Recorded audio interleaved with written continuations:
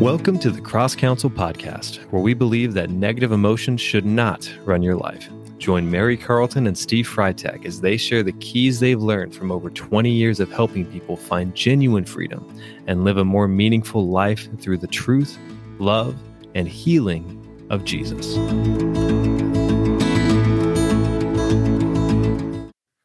So Mary, how's it going?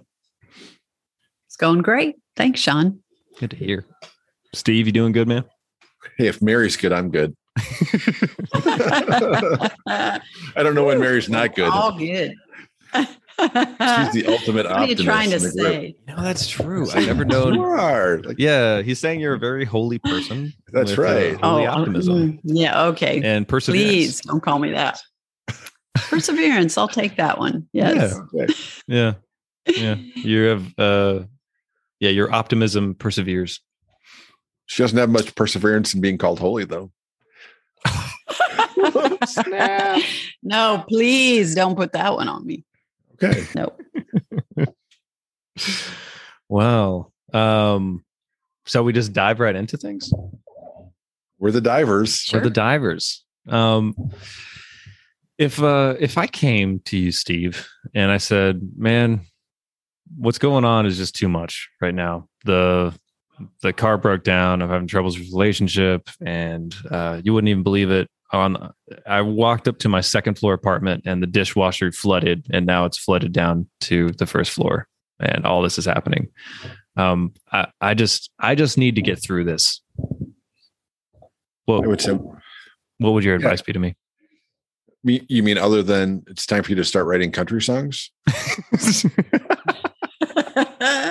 Dog ran away with the refrigerator broke down. The truck broke. I do live in Texas, so it does come more naturally. We certainly don't want to minimize Country what's music. going on in people's lives. We don't want to minimize country music. Yeah. No. My gosh, I can listen to Darius Rucker all day. I think since he's gone country. Good old Hootie. Yeah, that's right. What happened to the Blowfish? Nobody knows. Nobody knows. It's unknowable. Some say he's hitting it inside his songs, but yeah, Okay, we'll see. But yeah, I got all this stuff going on, and what do I do, man? I just got to get through this. sure. We certainly never minimize people's current circumstances. Whatever's going on is going on. The issue comes with recognizing that sense of being overwhelmed with things can be our lie-based pain being exposed. Because our present situations, they are very rarely the true cause of our responses to things, or our emotional pain, or our anger, or our frustration. It has something to do with it, but it's not fully about that. So what does he do? What is he supposed to do? So what do you mean, Steve? My fridge broke, man. Well, you cover your bases, right? You make sure that you take care of those things that need to be taken care of. But underneath that, how much of our frustration with that is the why me? Or it figures, right? And just that sense of wanting to give up, toss it in, and just blame so many different things. We look to somebody else to blame. That's one of our pain managing solutions, is to look for somebody else to blame. It's got to be And you can tell. Go ahead, Sean. Oh, it's got to be the fridge company's fault. Darn Ford just don't make them like they used to. It's got to be all of those other things. It can't be that I didn't, take it for an oil change for 50,000 miles. That can't be it. I never rotated my tires. That could not have contributed to this whatsoever, to the situation. In every situation that happens to us, take a look at what's my response. Is my response anger, and I start getting mad at the people around me? I start throwing things, kicking things. I yell at the person on the phone when I call to tell them, what happens, or Do I feel like poor me? This stuff always happens to me. Why is it always me that this happens to? Or do I get super afraid? We just don't have the money. I can't do this. I don't make enough money. We can't take care of these. What's our emotional response when that happens? And I'm not necessarily asking you that right now to delve into that, but that's really the issue. I think that makes most of us want to get more peace in our life, because life does happen. All the stuff that you said happens, and lots of more painful things can happen, right? So like Jesus said, you're going to have tribulation in this world, but be of good cheer because I've overcome it. And you look around and you see all the tribulation that's happening. And some of it is, a person loses a child, or their spouse is unfaithful, or, I don't want to weigh the pain of one over the pain of another. But what I'm saying is there's a lot of pain out there. And so the circumstance can be super painful, but what's our response? And that response many times is not just about the current situation, which can be very painful, but also can be a trigger to a lot of unresolved stuff that's happened in our life that actually gets dumped into our current circumstance and makes it completely overwhelming. So if your refrigerator breaks and you're screaming at your kid because, they've been leaving it open, or your wife because, whatever, then that's over the top, right? That doesn't fit the situation. So why is that happening? Looking inside to see why is that happening can help you move to a place of peace. Looking at the current circumstances as an opportunity is huge. Who was it that I want to give credit who came up with this thought first? Because I don't remember who I heard say it first. Like everybody gets through the trial at the end of the day, and even if you die, you get through the trial. I think Ed said that. Is that from Ed? You did. Yep. Yeah. Okay. Yeah. It's on his training videos, right? Yep.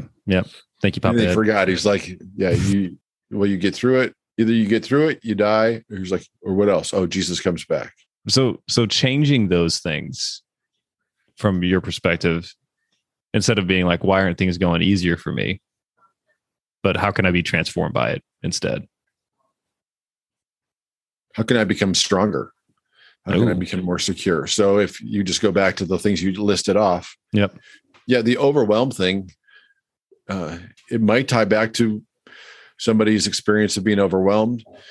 But in my experience, what I found is that when people gravitate toward that and they feel that, and they might even feel the sense of being overwhelmed, it's very possible that they go back to a place where they're alone. Even though this person, in the scenario that you talked about, you've got your wife, you've got your daughter, but all this stuff goes on, breaks down, and you don't even recognize it until you take the time to look, to reflect, that puts me back to being all alone. It could be I've just moved schools. I'm in third grade. It's halfway through the fourth quarter. I don't know why my parents pulled me out, but they did for the last 4 weeks of school. And here I am in this classroom. I feel so alone. Being alone in a classroom where you're the new kid is so far removed from what's just blown up in your life today, 20, 30, 40 years later. But back there, it wasn't just I'm alone. It could also be that I don't matter. Right. Because that stuff stacks up, right? Like, right. I remember a pastor was talking about relational issues, and he was talking about how, like, when if your spouse is yelling at, or, you're feeling like your spouse is yelling at you about like the way that actually, I'm going to do a real life example. I remember a conversation with my dad where he was like, hey, this is the way that you need to do the silverware. which this is the only way you should do it, is you put it down. So the fork, the pokey parts of the fork go down, the knife goes down, and the spoon goes down, because then you can just grab it and then put it in the thing, right? And I was like, I think at that point I'd redone the dishes and I'd done it up, and he came and talked to me about it again. And I was like, oh man, well, I'm going to look online and see like, what is the best way? Like, what do other people think besides like me and my dad? So I would go online. I was like, and according to, the internet at that time, it was saying how you should actually do both. So some should be down and some should be up to create more water to go through. Right. And I remember like being so excited, talking to my dad, like, Dad, I did research on this and I found that this is the best way to do it, because then more water comes through and it's cleaner. Because if it's all bundled up at the bottom, it's not going to get clean. And he just stared at me. And I realized, oh, it's not about the silverware. You don't feel listened to, do you? That's what's going on. There's like this layer underneath. It was never about the silverware. It was never even about the silverware, the way the forks were. It was feeling listened to, and we never really had a relationship to look at those things and see how far back or what that tied back to. But I think we do that with a lot of things, where what we're feeling today about our present circumstance isn't really about the silverware or the way to put it in. And we're probably going to get like emails and floods of comments like, no, that's not the way to do it. It's not about the silverware, yo. And just to be technically accurate, yeah, you don't feel not listened to. Ooh. You come to a conclusion or an assumption. Yeah. Good point. That you're not being listened to. What you're feeling is invalidation or shame. Right. And then underneath that is those beliefs, because it could be somebody's not listened to. I like that nuance. I like that nuance about, yeah, because you're right. It's not that, because that's not an emotion, not feeling listened to. It's the invalidation that comes with that. Or possibly the shame, but invalidation is a monster. It's such a monster. Mm-hmm. It's like all over. Mm-hmm. Do you think that's what fuels so many internet? This is a so like side subject, but that's what fuels so many internet trolls to get in so many arguments online. They're like, no, this is what's right. Like I think that I know that I'm oversimplifying it, but I wonder how much of that comes from invalidation in life. I would say the vast majority. Yeah, that's how social media is capitalized on our pain. It's given us a platform. Totally. Right. Before the internet, it was, the joke as far as being an expert is, what's an expert? It's somebody who comes from more than 50 miles away and carries a briefcase. Right. Yeah. Oh, you're important because you've traveled here. Right. And now you're important because you got a keyboard. You got a keyboard and X amount of followers, or yeah. So we're talking about looking underneath the surface in a current circumstance. Sorry. Thanks for bringing us back. What's really going on? Back in. I had some more coffee, so my brain's kicking in.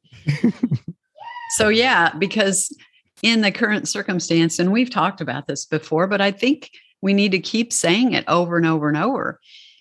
Because I even catch myself in my personal life, like feeling feelings and justifying them based on what's happening right now. And then I kind of, when I have a time to reflect on that, I realize it's not even about that. And I talk to my husband a lot about, gosh, I'm so sorry when we were out there working on the chicken fence, and you told me to do this and I just went ahead and did that. I'm so sorry that I just, disregarded what you said. But in that moment, I was feeling like, I know what I'm doing. I've done this before, blah, blah, blah. Okay. But underneath that is insecurity of some kind, feeling of, I know he values me. He totally, he is the best husband in the world out there, I believe. So I know it has nothing to do with him thinking I'm stupid or him thinking that I can't figure stuff out or none of that. But yet in that moment, I was feeling a little bit of that kind of, I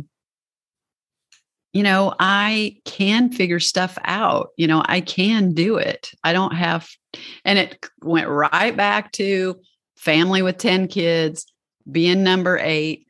Everybody knew better than me except for the 2 younger ones, on the totem pole, so to speak.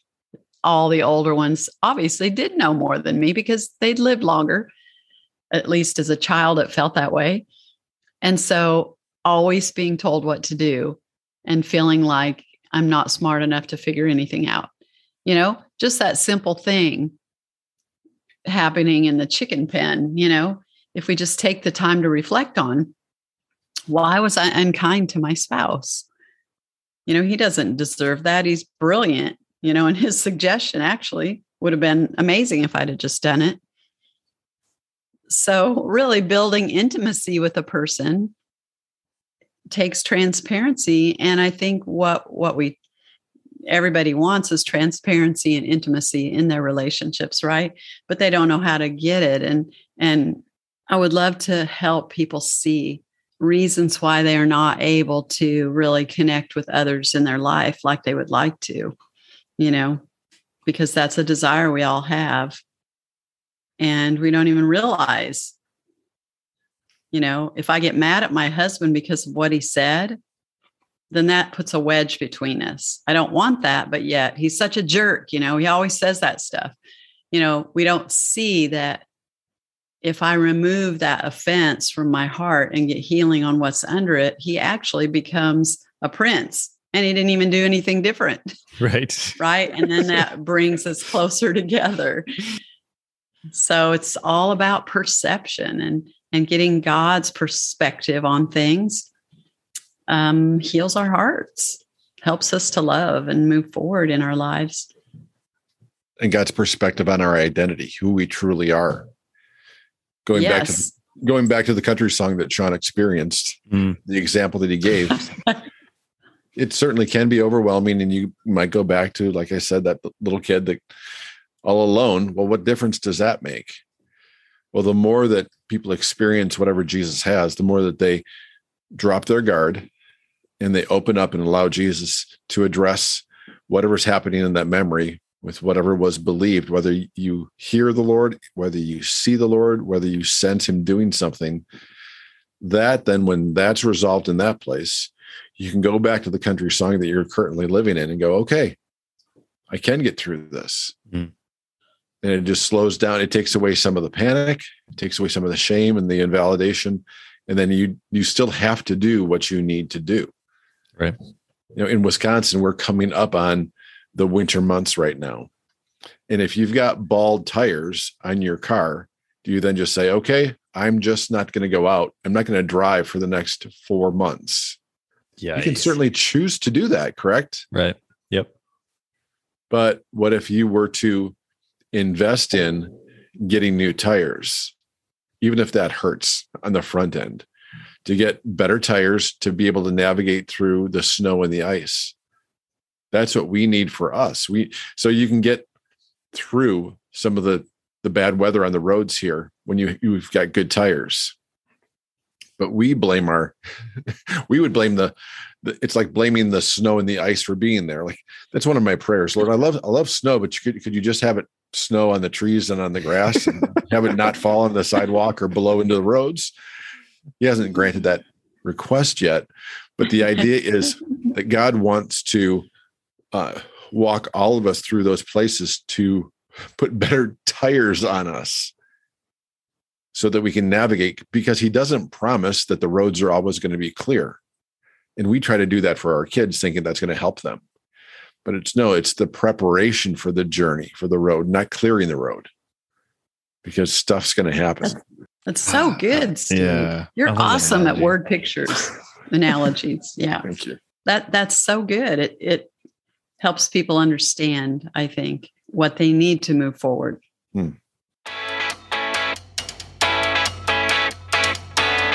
This has been the CrossCounsel podcast. If any of this has resonated with you or helped you, please leave us a comment and a review. And don't forget to follow for more great content. We'll see you next time.